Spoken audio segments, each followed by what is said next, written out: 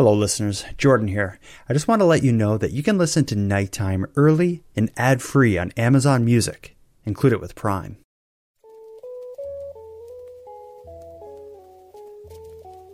You are listening to Keep Canada Weird, a weekly weird news roundup by the Nighttime Podcast.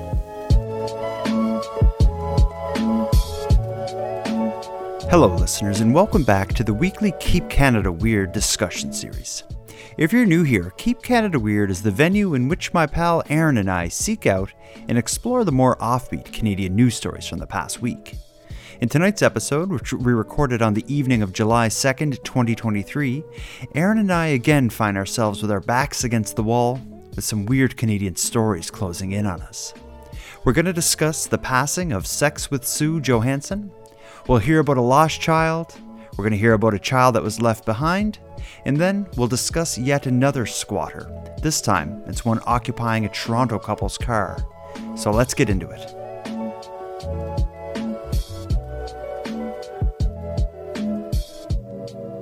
Well, if it isn't handsome Aaron Airport on Canada Day? Is this Canada Day? No, yesterday was. Yesterday was. I realized, as in the lead up to Canada Day, I thought, oh man, we probably should have commemorated that in some way. Well, we are doing that by keeping Canada weird the day after. We do give it the gift that keeps on giving by keeping it weird year round, but I just feel like we should have done something special on the day. But I guess what we've done special on the day was prepare for the day after when we record this episode, our Canada Day special. Right. I kind of lost you. You know, that was confusing what you said. Yeah, it was. So many days. Okay, did you do anything special for Canada Day yourself? Yeah, I saw you. Yeah, that's right. We went for supper. Here's how special our Canada Day was. We were going to go see the Canada Day fireworks, but instead we went and got Indian food. That's right. It was delicious. With Randy. Yeah, with Randy Stonewall, friend of the show. That's right. Yeah, it was a real nighttime Keep Canada Weird Indian food party. Mm-hmm. If the tone of my voice or the reverb or ambiance in the room around me sounds off, that's because right now I'm on vacation. I'm in beautiful Cape Breton Island, Nova Scotia, not far from you. I'm recording from the spare bedroom at my in-laws' place. And yeah, I feel uncomfortable. This isn't my normal location. I'm drinking different tea than normal. Instead of sitting at my comfortable desk, I'm huddled onto almost half on top of a dresser. It's just so weird. But I'm not gonna let it defeat me. No, you can do this. You can get through. I'm just I'm such a creature of habit and a homebody. Yeah. You know, if you take me out of my element, I'm just a mess. Yeah. So you hold my hand through this? I held your hand yesterday. Okay. But I'm going to need it again. This time, though, virtually. Just be there for me. But I'm not going to let that get in the way. We're here for one reason and one reason only. What is it? Oh, that is to keep Canada weird. You're learning. You're learning fast. Yeah. And it's not just you and I who are keeping Canada weird. Thankfully, we have the Keep Canada Weird Army, Keep Canada Weird Nation, the listeners of this show, and they're doing more than their part to pitch in and help us do what we got to do here. So let's use this as a moment to highlight some of those listeners. When we spoke last week, one of the stories we talked about was tipping, and whether or not it was about to die here in Canada. We called out to listeners, if you have a story of a time that you didn't tip or a weird tipping story, share it with us. And yeah, we got a few. You want to hear one? I would love to hear one. Let's go with... Tip me with a tipping story. This is the story of why a listener named Destiny didn't tip. So, shortly after the pandemic, my long-term boyfriend's parents came to visit us here in Montreal. It had been a while since we had last seen them, and I really wanted to catch up with my boyfriend's mom and have some one-on-one time with her. So I took her to this pretty trendy little restaurant in a really trendy part of town. And keep in mind, I'm definitely kind of a redneck who was raised in the sticks. So although I really consider myself polite, I always feel a little underclass when I'm around my boyfriend's mom. She was raised very proper. She's a super nice lady, but there's always a sense of, oh, I really need to impress this lady. I really respect her. So we went to this restaurant and we both ordered a cocktail. And like I said, it was a trendy place. These drinks were not cheap. I think they were somewhere between like $14 and $16 for just little cocktails. So to start things off on the wrong foot, it was clear we were not dressed appropriately or trendy enough. Like, we were just wearing regular clothes, but everyone around us looked a certain way. There was definitely a certain genre of people there. And the waitress definitely noticed this too. I felt like we were probably a little bit snubbed by this because those 2 drinks took around a half an hour to get to us. At this point, we let it slide. We weren't too upset with it because we had both worked in the service industry before and it really wasn't a big deal. The big deal was that there was a lemon garnish on my drink, like a little slice of lemon. And it was super clear that it had been dropped on the floor. It was covered in like hair and dirt. It was pretty gross. And when I brought this to my waitress's attention, instead of remaking the drink or even apologizing, she kind of just scoffed, rolled her eyes, took the lemon, and left. It was another half an hour before we saw her again, and she was just bringing her a bill. There wasn't even the option to order a second drink, which was fine by me. I actually couldn't even drink my first drink because it was filled with contaminants. I figured since they didn't remake the drink and I clearly hadn't touched this one, this $15 cocktail would be taken off my bill, but it wasn't. So that, paired with the bad attitude, made me decide not to leave a tip. So while I was paying, my boyfriend's mom had stepped outside to wait for me. I didn't tip, as I said, and I went to join her outside, and shortly after, the waitress actually stormed outside and yelled at me and said, "If you can't afford to tip, don't eat out." And that just simply wasn't the issue, but oh my god, it was embarrassing. Oh, Wow. That sucks. Oh, yeah. It's shocking that the server came running out to say that to her. I've heard of that happening. I've never experienced it, but I've heard of that sort of thing happening. You know, so much of tipping happens because even if the service isn't great, people just feel obliged to. It seems like in her case, she was with her boyfriend's mom who she wanted to impress. You'd think she would have felt so obliged that despite the service being bad, despite the lemon being dropped allegedly, she still probably would have threw down like $2 or something like that. But she didn't. Well, it's just that the whole point of tipping was to reward good service. Mm-hmm. Not necessarily going above and beyond service, but just, the service was good. Here's a little extra. That was kind of the idea behind it. And it rewards people to work harder and make more money because of that. Mm-hmm. But this couldn't have been such a rare circumstance that this one particular server did not get tipped this one time that they stormed out and had to say something to this customer. It has to happen all the time. It takes a lot of gall to chase a patron out and then accuse you, if you can't afford to tip, I don't like that. And then to say that to them, you don't know who you're dealing with there. Maybe they can't afford the tip. Mm-hmm. And I guess they're at a trendy restaurant, so the assumption is that if you're coming to a place like this, it's assumed that you have the disposable income to do so. And remember, the way Destiny set this up is her and her, almost mother-in-law went in there feeling underdressed and stuff. So maybe everyone else was it maybe let off the appearance of being more affluent and whatever. Mm-hmm. So maybe the waitress saw that and was like, "Oh God, I got these two that aren't going to tip because they can't afford it." Yeah, they showed up in bathrobes.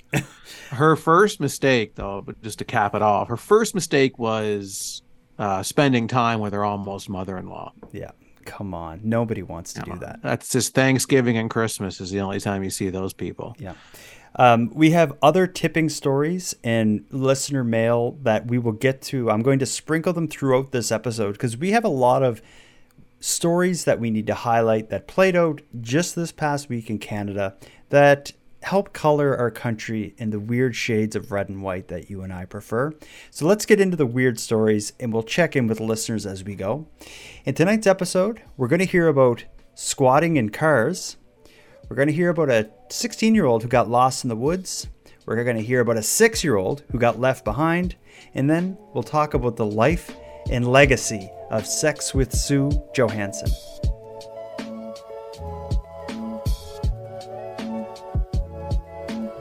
Where do you want to start with this? Well, why don't we start with Sex with Sue? This is a sad one. The reason we're bringing up Sex with Sue, although we could have talked about her on any episode of this show, because she is certainly someone who has been doing more than their part to keep Canada weird. She has been doing it since, well, at least like professionally on radio and TV since we were born. I think she started around 1980. And she is known as, I guess, like a sex educator. She had a television show and a radio show and wrote articles and did all sorts of kind of public and guest appearances where she would answer as the sweet, innocent little old lady. She would answer and discuss like graphic sexual acts in very kind of like, I don't know, just the sex stuff that you wanted to know but were afraid to ask anyone. Sue Johanson was the person who discussed that stuff publicly to Canadians all the time. Before we get to her, I'm going to play the way Global TV announced her passing just last week. I was told that the first thing you want to do is dispel some common myths. Men are convinced that to be a good lover, they've got to have this humongous... As a sex educator, Sue Johanson had no fear. Strike matches on it. By the early 2000s, her celebrity as the granny who'd answer all your intimate questions had spread to Hollywood. But for decades, Sue Johanson was Canada's own. Condoms.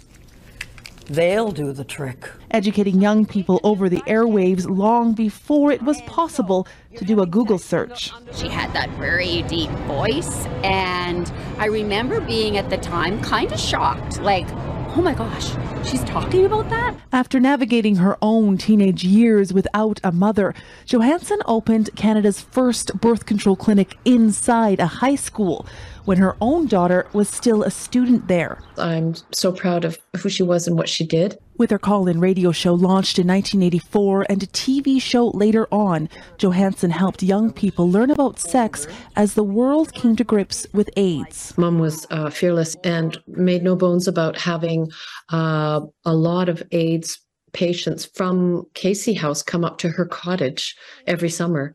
Although she slowed down in her 80s, Johanson never truly retired. Pained in recent years to see so much progress made for women's sexual health, appear to take steps back. Especially about abortion in the States, that I remember once she reacted by just shutting her eyes, shaking her head, and turning her head away. Just like, I can't fix this. But because of her legacy, a new generation of educators have stepped in to take her place. I was never seen as a sex kitten. I had the gift of the gab. Life lessons from a tough-talking granny millions of Canadians will never forget. Heather Yurex-West, Global News, Calgary. The passing of a Canadian icon and institution. Back in the day, like when I was in high school, like Sex with Sue was something you would turn on Sunday nights. Yeah, to learn a little bit, but also just to like laugh at like a 70-year-old woman like describing the usage of a dildo. Yeah. I mean, I don't know if I'd describe this story as sad per se, because I mean, she lived deep into her 90s. She had an amazing career. She did a lot. She accomplished a lot. So to me, it's I don't look at it as a sad story. I look at it as, you know, a celebration of her life. She had a great one. She had a long one. She did a lot.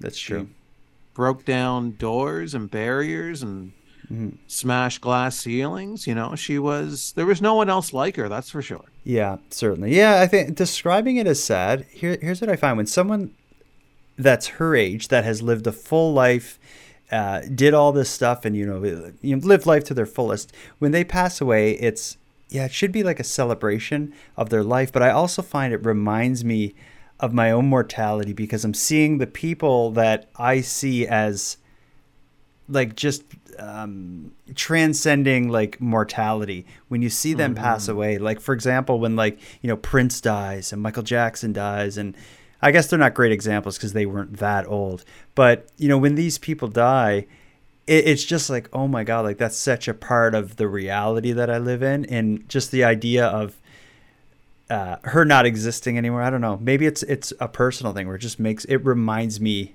of how much I'm aging at the same time. Yeah, I guess I don't think that way about it.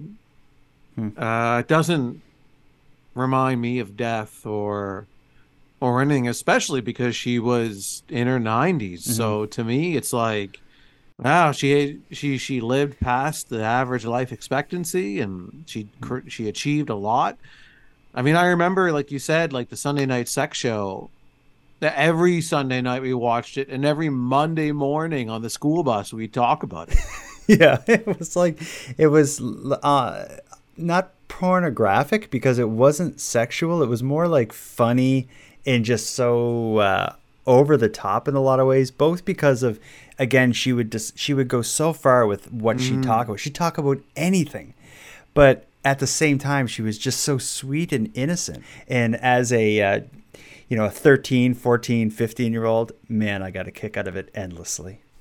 Yeah, she was so much more effective at educating everyone about sex than the public school system was. But the most effective sex ed I ever got was from watching the Sunday night sex show every Sunday night. Well, let's bid her Keep Canada Weird adieu. What would be the right way to say this? When someone that we respect passes, we just give a tip of the Keep Canada Weird hat to the life and legacy of Sex with Sue Johansson. Yeah, we say thanks for the weird times, Sue. And the education.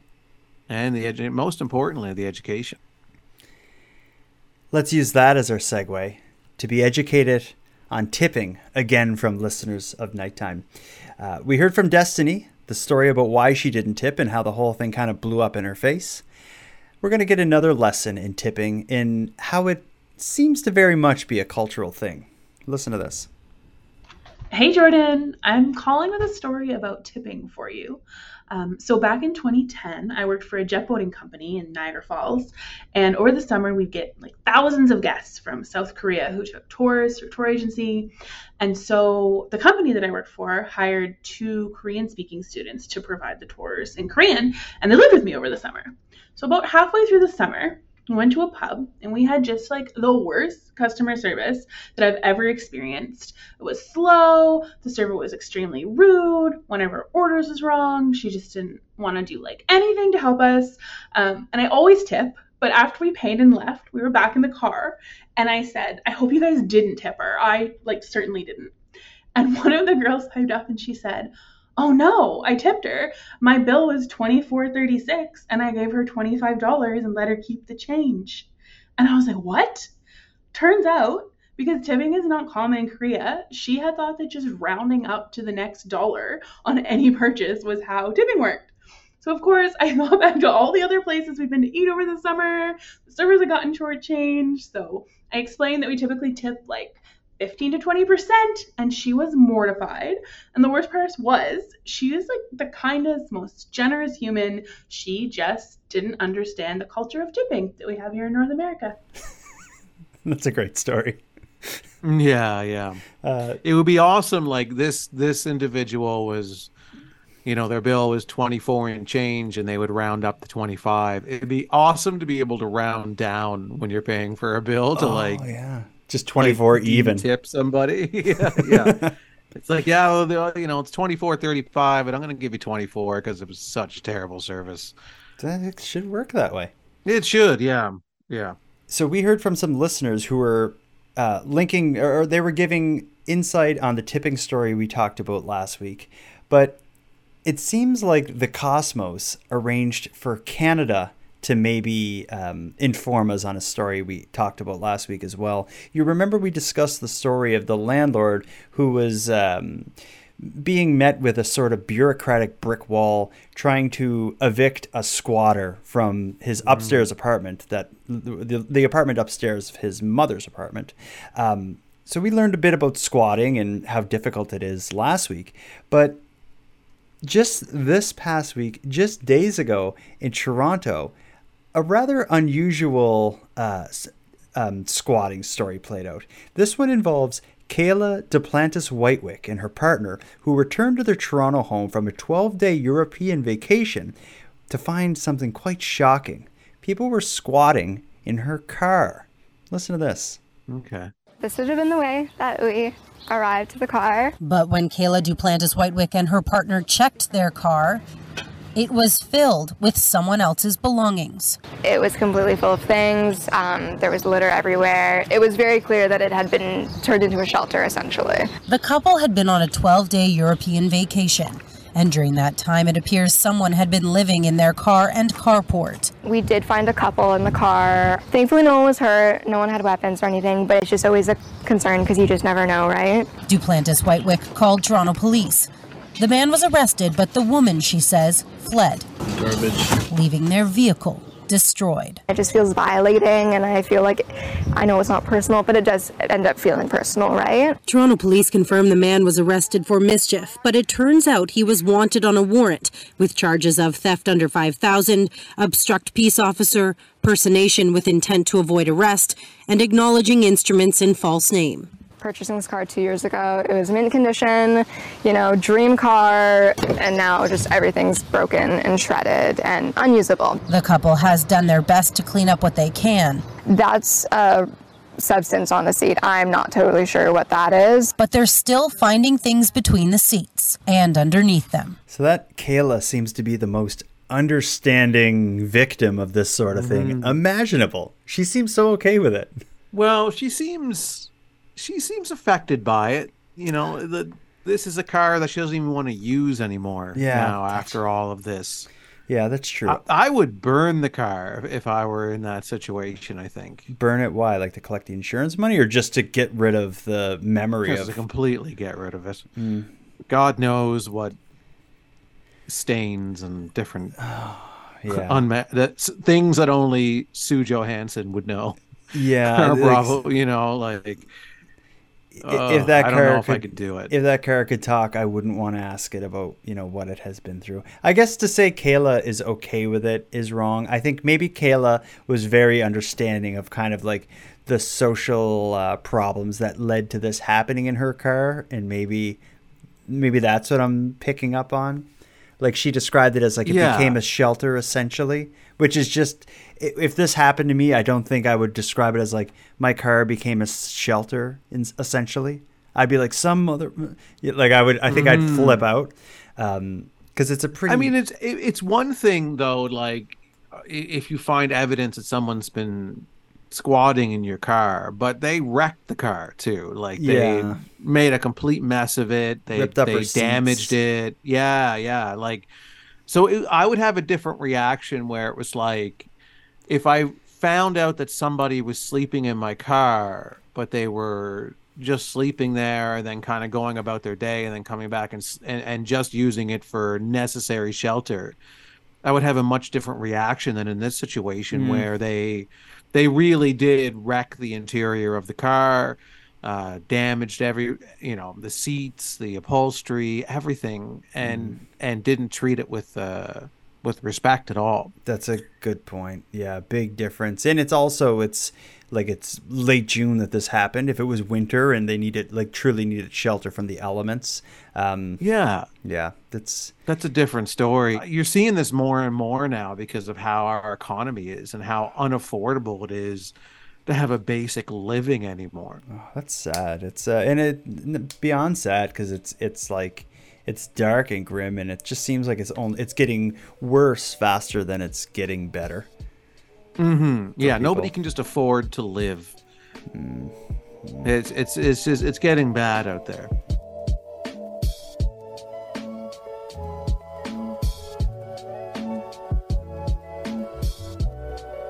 Let's move on to our next series of stories. I think we're going to be going to the woods, but let me ask you first, Aaron, what lives in the woods?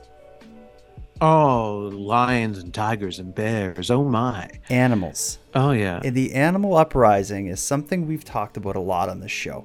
You remember Norm from Vegas? He was a listener who called in that had a bit of a beef with Randy. They kind of butted heads, but then I think found a way to accept each other and the whole thing. I don't know if it was the smoothest exception of each other, though. I think there's more just an acknowledgement of toleration between the two of them. That's right. And a kind of an unwritten agreement to tolerate each other. To just end it there, yeah. Long story short, Norm has been listening to us for a while. He understands what's going on with the animals. And I think he wanted to call in and give us a bit of an update on his perspective of the animal uprising and what he's doing to change his approach to animals. Listen to this. Hi, Jordan and handsome Aaron Airport. This is Norm from Vegas, calling back to give you a status on my experiences with the animal uprising. I previously called in about the Canadian cop who shot at a caribou but hit his cruiser instead, and how this incident was involved with the animal uprising. At that time, handsome Aaron Airport advised me to be careful putting out this sort of information publicly, and that I should communicate instead through back channels. Well, as I found out, this turned out to be sage advice.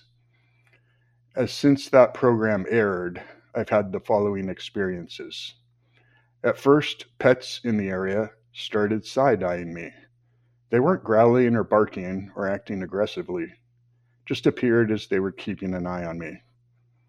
The next thing that happened is birds started dive bombing my car and crapping all over it. Now, I have countermeasures to this in the form of a monthly car wash subscription, but still, it's annoying. Well, the thing that finally convinced me was I was walking down the path, and this lizard came out of the bushes. It walked up to me, not scurrying, just walking, looked up at me, had something in its mouth. It dropped this at my feet, and then walked back like a boss into the bushes. So I bent over to look at what this was, and it turned out to be the head of a cricket. Well, I have this to say to my animal overlords. Message received. Like handsome Aaron Airport, I bend the knee to my animal overlords. Keep up the good work. Wow. That's that's all you can say is wow to that. That's message received indeed, Norm. Yes, you should have heeded my warnings. You know, I had warned you about some of your previous calls. And just like, you know, how the mob would leave a horse's head in somebody's bed, you know, as like as you're a future hit, you know, or something like that. Like, so this lizard left this cricket's head at your feet to say, Norm, you're next. So my fear, Norm, is not that, like, sure, you're submitting now, like right now after seeing the cricket's head. My concern is that it's too little too late for you. I hope I'm wrong, because I really like Norm. I've been submitting to the animal overlords from the very beginning. You know, I pledged my allegiance to them, and I asked and I begged them for their mercy all of the time. Because I respect their strength and their capabilities. So Norm has come on board with this, and Norm, you know, has finally submitted to the overlords, but getting that cricket's head at your feet may mean you're next, and it's too late. It may not mean like stop doing it. It may mean you're done. It may have meant we saw what you did. Yeah. And this is a message. Oh man, that is scary. I think we may hear from him again, but let's move on. Yeah. Animals live in the woods. I grew up near the woods. You grew up with the forest at your backyard. I'm a sucker for stories about people doing unusual things in the woods or having strange experiences in the woods. And for whatever reason, I've always been a sucker for stories about people lost in the woods. And I think that's why over the past week, I've been following a story out of British Columbia that involved a 16-year-old woman named Esther Wang, who was on a sort of field trip outing. It was a group of 4 people who were on a nature hike at a place called Golden Ears Park, which is in Maple Ridge, BC. Esther ended up getting separated from the group and went missing, and things weren't looking very good in the beginning. I'm going to play you just a short article here, or play you a short news clip that described the search for 16-year-old Esther. Search and rescue teams from across the region and RCMP have been desperately looking for the teen. The search is now approaching the 48-hour mark, and so many questions still remain about what may have happened to Esther Wang.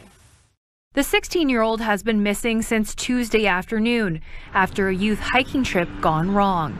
It's believed she was with a group of 4 people. They made it to Steve's Lookout on the East Canyon Trail, but during the trek back to the campsite, police say things went awry. They were hiking up to the lookout point. It was a small group, and as it is when people get tired, different levels of physical fitness, the group got a little bit separated, and when they stopped to check up and wait for each other, they noticed that Esther had fallen behind and they couldn't locate her. The group contacted authorities, and crews were on the lookout within the hour. Police say she had water, food, and a cell phone, but because of the remote area, there hasn't been any service. Wang is Asian, 5'3", with a slim build, long black hair, wearing black leggings, a black jacket, and a navy blue baseball hat. So you can kind of hear it in the tone of that news broadcast that they're already a day into searching for her without finding her. I did find it odd that they gave her description, because it's kind of like, if you see someone alone in the middle of the woods, it's probably her. Like, it seems kind of irrelevant to say she's this height with this color hair. Yeah. Like, maybe she's going to be the person desperate. Maybe if they came across her, like maybe she found her way out of the woods and she's walking up the street or something. It would be good to know what she looks like. I don't know. I'm not a search and rescue expert, so I guess I can only guess. Yeah. Neither am I. But regardless, we have an update immediately, so I'm not going to beat around the bush. Esther Wang was found, and I think it's kind of a slap in her face, because the headline that I found that wrapped up the story described it as Esther Wang's missing 16-year-old found. But as it turns out, not really that she was found. She found her way out, which is altogether different. Listen to this. He looked from the air and on the ground. The search for Esther Wang was called off for the night at 8:30 Thursday, and an hour later, RCMP say she walked out of Golden Ears Provincial Park and into the arms of her parents. She's healthy, she's happy, and she's with family. Aside from some mosquito bites, she is safe and unharmed. The 16-year-old went missing Tuesday afternoon after getting separated from her group. Cadet officials confirm she was with 2 other air cadets and an adult supervisor on a hike to complete the Duke of Edinburgh's Bronze Award. We're just so happy that it was a good outcome. As a cadet, Wang would have learned some survival skills. They learn a variety of skills: assembling an emergency kit, operating a stove and lantern, tying knots and lashing, navigating. Stop, assess where you are, and if it's safe to be where you are, stop and wait, because the place, in this case, she was with a group, and if she'd remained where she was, the group did return to that area. Ridge Meadows RCMP will be interviewing Wang to find out exactly what transpired. There's obviously a very determined young lady. And how she managed to survive 2 nights in the wilderness. So in total, the 16-year-old spent just about 55 hours alone in the woods. That's pretty wild. It just boggles my mind, because I can't imagine what I would do in that situation. To be in the middle of the forest alone, it's the sun's setting and it's getting darker. I think I would just fall to the ground and pass out. That said, I'm not the bravest, most competent survivalist. No, I don't. I guess you don't know until you're in the situation. Yeah, like I'd like to think that I would also do the same as you. Like I would just get so overwhelmed and get so scared and just be like, you know what? I'm just gonna climb up a tree and just lay up a tree, in a branch. Yeah, that's a horrible way to get found.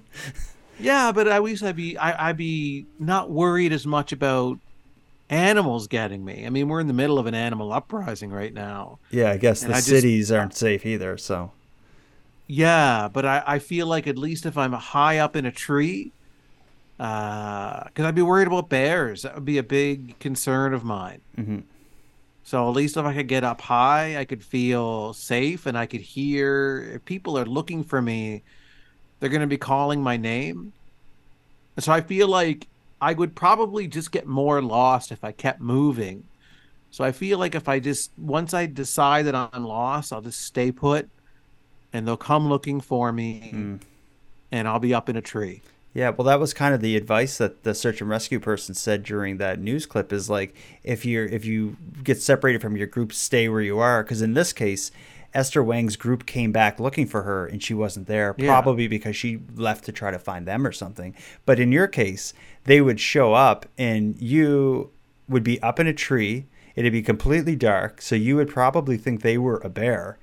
So unless they were shouting like, Aaron. Well, that's what they do when they go through the woods, like a search and rescue. You know, they go out in a grid pattern and they just yell your name over and over again. So really? Okay. Yeah. So that tree thing might work. I think my plan would be to find. Well, you're dead, and with your plan because you just laid on the ground and gave up. I think I was killed by ants. You're just your fire ants are just all over you. Okay, I think my plan would maybe be to find water and follow it downstream, hoping that it would eventually lead to like a large lake or something where there's like cottages or something. I don't know. I just feel like water generally is leading somewhere that people are. Not in an area like this, though. I mean, when you're talking about, you know, these hiking expeditions, it's usually in pretty remote spots. Yeah, I'm done. I guess it'd be drowning or the fire ants would get me. Or both. I like simultaneously you're being eaten by ants as you're drowning. Well, I hope I'm never in that position. And if I am, I'm going to channel some of the energy and survival skill that Esther Wang had. And hopefully... Well, we still don't know what she did, though. They didn't really give us any story about what she did during those 55 hours. It sounds like they don't really know yet because they say investigators plan to interview her to, get clarification. So maybe they have no idea how she got lost. It seems like it'd be, if you're in a group of 4 people hiking, three younger people and 1 adult, it seems like it'd be kind of weird that one person would be able to, like, unless maybe they ducked off to go to the bathroom quickly or something. It just seems unusual what had happened. I'll be curious to hear if there's any updates to this story. Maybe Esther Wang will give an interview to Nighttime Podcasts, the Keep Canada Weird series, or otherwise. And we're getting lots of advice in the chat right now about, if we're getting attacked by a bear, as long as you keep making noise, Woods Fanatic says, the bear will not hurt you. Well, I don't know. I don't know if I 100% agree with that, because if I'm saying, ow, you're eating me, please stop, ow, you're killing me, ow, I don't think he's going to stop. Well, you know what? Since we're on the topic of animals, we talked about Norm earlier from Vegas, who left the voice memo. He found the cricket's head that was left by a lizard. You described that as maybe a sign that he's next. Perhaps it's gone too far and he has already made the bed that the animals are going to lay him in.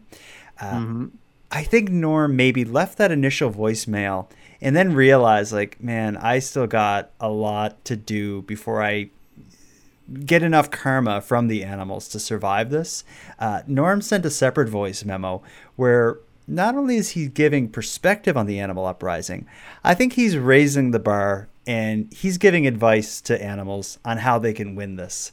I think he's trying to win favor with them. Listen to this. Okay. Hi, Jordan and handsome Aaron Airport. This is Norm from Vegas calling back again. I just left you a message about my recent experiences with the animal uprising and how it led me to pledge my allegiance to them. So, as a show of good faith, I have decided to prove my allegiance by giving them an idea. I recently heard the story on your podcast of the belching cows. So, this is what I suggest. They fit the cows with headgear that can produce a spark. Then they would be able to create herds of fire-breathing cows as part of their forces. I think the sight of these herds approaching while belching fire would convince most humans that we have no choice in the matter and that we must submit.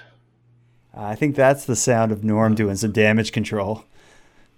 Norm just dug his hole even deeper on this one, and I'll tell you why. Uh-oh. Why? Again, I want to state for the record that I love Norm. I love Norm. Great guy. You know, one of our best callers. Unfortunately, I think Norm has insulted the animals with this suggestion. Uh-oh. And the reason is because he is suggesting that the animals fashion some type of headgear that covers the mouth and ignites a spark when the cows breathe the gases that they breathe out, and it allows them to breathe fire. This type of technology requires opposable thumbs. Uh-oh. And the animals don't have that. And that's actually such a human thing. Like, the animals, their powers and their abilities are given to them by evolution.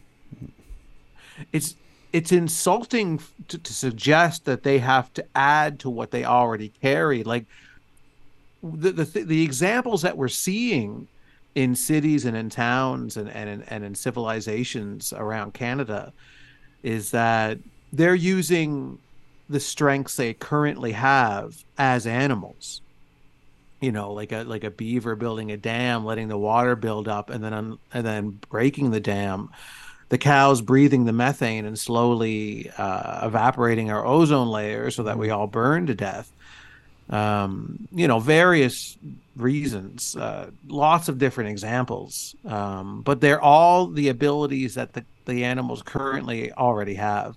So Norm is putting a human perspective, an idea onto what the animals are already doing, and that's insulting to them because human ideas are what got us here to begin with. Yeah, where the animals are. It's a little condescending. I don't think he intended it to be, but unfortunately, that's the way they're going to interpret it. I think. I could be wrong. I hope I'm wrong. I hope this gets Norm in the clear with the animals. I really do. However, my gut's telling me that Norm just made things worse. Ay. Okay, well, we have one last story. This one doesn't involve animals, doesn't involve the forest, but much like our last story, it does involve a child getting lost / left behind / separated from others. This is a different situation altogether, though. This involves a 6-year-old child in Guelph, Ontario, who found himself left behind when the rest of his classmates went on a field trip. Fortunately, this story has a positive outcome, but this could have been even darker than it is. Listen to the story of the 6-year-old who was left behind. Meet Lincoln, 6 years old and in senior kindergarten at St. Peter's Catholic Elementary School in Guelph. What's this? Nice. That's my spin attack. On Friday, June 9th, the entire school was going to church. Everyone boarded the bus and left. Got ready, and I was ready too. And then they all left without me. According to Lincoln and his mother, the school forgot Lincoln, and when he tried to go back inside the school, the doors were locked. I was scared and sad. Lincoln says he hid in the bushes and shouted for help. After about 10 minutes, a teacher who decided to drive to church heard Lincoln and watched him until the rest of the school returned. At the end of the day, I went back and the teacher pulled me aside and said there was an incident. And I'm like, oh my God, what did my kid do? She's like, no, it was us, you know. He missed the bus, but he was okay. He was with the teacher the whole time. According to DeLacy, the school initially left out the fact that Lincoln was left outside alone in the rain. I'm still angry. Honestly, it's terrifying. All those things go through your head of what if he didn't find him? Like, what if somebody else found him? What if he wandered off? Or the school board says they are aware of the incident, telling CTV, "We regret the situation occurred and have been in contact with the parent to address the concerns." According to DeLacy, she hopes this situation is a wake-up call. I just want to make sure that from this, something comes out of it, that they start doing better head counts. They check on kids more, because that's past unacceptable. It's pretty much negligent to lose a 6-year-old. Oh, that's, as a parent, that's like my worst nightmare. But I don't know. Whenever I've seen like field trips or whatever, and when I recall field trips as a kid, I feel like we were constantly being like counted, and there was always checklists. In this case, it sounds like Lincoln's teacher, or whoever the supervisor was, like counted the kids' heads as they were leaving the classroom. They all go out to get on the bus, but between the classroom and the bus, Lincoln ducks into the bathroom. They all get on the bus and leave. He comes out of the bathroom, leaves the school, finds the bus gone. When he turns around to go back into the school because everybody left, the doors of the schools are locked. The school is locked. And what he ends up doing is he jumps in a bush and cries and yells for help until a passing by teacher manages to find him. And then the icing on the cake is they didn't tell his parents that until, like, they're like, oh no, a teacher was with him, leaving out the fact, like, well, there was that time he was in the bush alone crying and yelling, but that's it. Yeah. Is it controversial to put at least some blame on Lincoln? Are you talking about how when the interviewer was trying to talk to him, he showed his spin attack? Like, are you saying maybe his attention's he has a bit of an attention problem? He seems like a bit of a wild card to me. So if you're in line, I don't know. I wasn't there. This is, again, like most of our opinions coming from a place of pure ignorance, but they do the head count, right? And then they leave the classroom to go outside and go to the bus. And at some point in time, Lincoln plays by his own rules and goes off to the bathroom or somewhere, right? You're supposed to ask permission to go to the bathroom at that age at school. And especially, on a field trip, like, teacher, can I go to the washroom? I have to go to the washroom, So this is probably, and I would say that the faculty at this school probably aren't allowed to say this publicly, but this is probably a long-term issue with Lincoln where he just does his own thing all the time. And I'm sure that'll pay off for him later in life, when maybe he'll be entrepreneurial, he'll invent something really cool. This way of thinking will pay off for him eventually, but in the early years where following orders and these types of things are beneficial to keep the wheel moving. He's rolling the dice every so often. At the end of the day, it is the responsibility of the teachers on this school trip. I agree. However, can we not at least call Lincoln out for wandering away like that? Wow. To answer your question, yes, it is controversial, but I don't think you're the only one who thinks that. In fact, the news clip we just watched, I do believe the person who put that together may have suspected it as well, because as they introduce Lincoln, he is like, all over the place in front of the camera. He does this swinging like kick where he's like, that's my spin attack. And I just, like, when I saw him, I'm like, he reminds me so much of because I have a 5-year-old who has friends that, like Lincoln's size and age, and they're all like just so scatterbrained, and they're always showing me their moves and their spin attacks. And And I just got a little sense of maybe what it's like to spend time with Lincoln. He's my kind of kid. I get it. But yeah, I think, what you said, if this is something Lincoln does regularly, I'm going to say that's even more, that makes it even a stronger case that the teacher should be keeping an eye on the kid in class who's always showing everyone his spin attack and running off all the time. I put this on the teachers. Right, but when you have, now I'm going to push back a little bit on this. When you have 30 other kids that you're watching at the exact same time, like you try to keep extra attention on Lincoln, and perhaps this is going to maybe an underfunded school system, maybe it's understaffed, maybe there's just not enough teachers on this school trip to be able to effectively watch over this amount of children at the same time. So maybe in a case like Lincoln's, they were trying to keep an extra eye on him, but at the same time, they're getting pulled at from all different directions. Different needs. Of all these other children. Mm-hmm. And it's like, you know what? Like, we're only human too, and there's only so much we can do. And at the end of the day, let's put a little blame on Lincoln. Okay. I will allow you to say that and have that opinion. I agree and it's not that I disagree with you. I do agree with you to some level, but this is why I hate field trips. When my kid asks me, like, will you sign this thing? I want to go on a field trip. I'm thinking, like, your school can't even afford to have, like, blank paper in your class for you to write on. And, you go to the bathroom and the toilet paper is, like, the cheapest stuff you could possibly... Like, their school is falling apart at the seams. And they want to take you and a busload of your friends to the Natural History Museum? It's like, I don't feel good about that. This is why stories like this. Anyway, I'm glad Lincoln's home safe.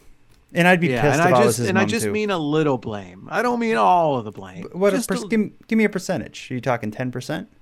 No, more than that. I think a solid 30% needs to go on Lincoln. Wow. He needs to bear some responsibility here and learn from this. He's 6, right?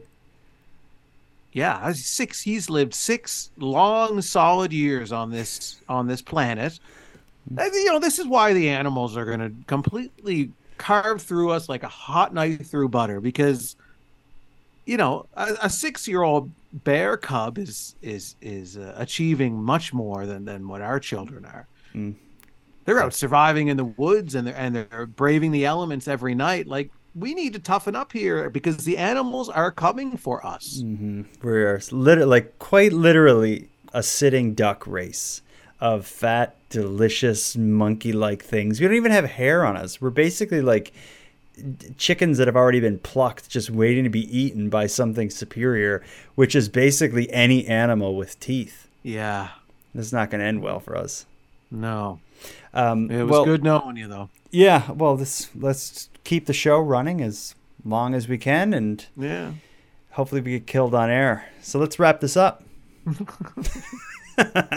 Hopefully, let's hope that. Anything we want to call out to listeners for? We asked for the tipping stories. They delivered. We've been getting updates on the animal uprising from Norm. What else do we want to hear about here? We still want to hear about anyone who's noticing the new Tim Hortons signs that are popping up, I assume, around the country. I've seen them in my hometown, where they're dropping the last name Hortons and they're just going with Tim's. So you're saying we need a insider within corporate, or what do we need? Or what do we need? I guess what we need is just people on the ground to let us know what they're seeing, and it will be up to us to put it together. Yeah, we just need more puzzle pieces. So we need people to pound the pavement and let us know what's happening with the Tim Hortons locations in their area. Are they making the switch to this new sign?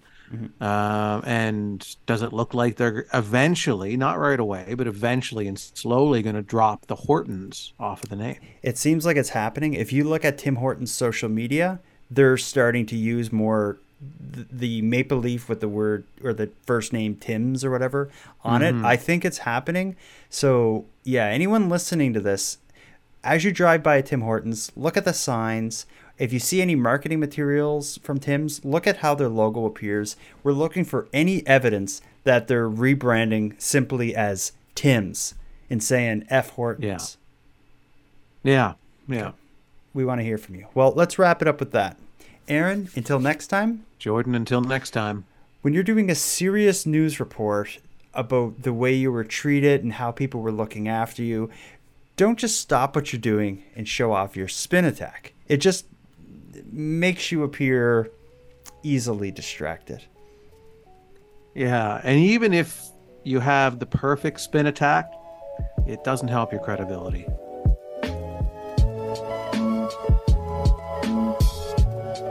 I want to thank you for helping Aaron and I fulfill our mission to keep Canada weird. But let us call out to you for even greater support. If something weird happens in your neck of the woods, make sure you let us know about it. As well, if you want to give any opinion or weigh in on any of the stories we covered, we want to hear about that too. The best way to contact us is via voice memo sent through nighttimepodcast.com/contact. We hope to hear from you. Now, I'm going to start wrapping up the episode, but before I do, I'm going to give some thanks. First, a big thanks to Aaron for sharing another evening with us all. A shout out to the internet's favorite cult leader, Unicole, who provides the intro and outro voiceovers for this series. And lastly, but most importantly, a massive thank you goes out to each and every one of you listening to the show, as without your interest and your support, it'd be as pointless as it would be impossible to create this show.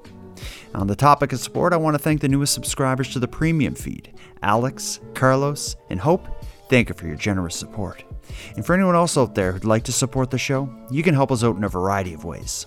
A premium feed subscription costs only a couple bucks a month and both funds the creation of the show while giving you the episodes 2 days early, giving them to you ad-free, and giving you access to a full back catalog of episodes.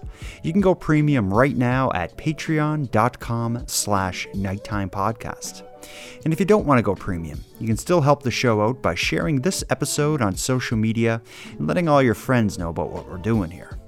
And again, if you have any story ideas, want to give feedback on the show, or would like to submit a question or comment for an upcoming episode, you can reach us at nighttimepodcast.com/contact. We both hope to hear from you. But until then, take care of each other, hug your loved ones tight, and let us know if you see anything weird. Keep Canada Weird is written, hosted, and produced by the Nighttime Podcast.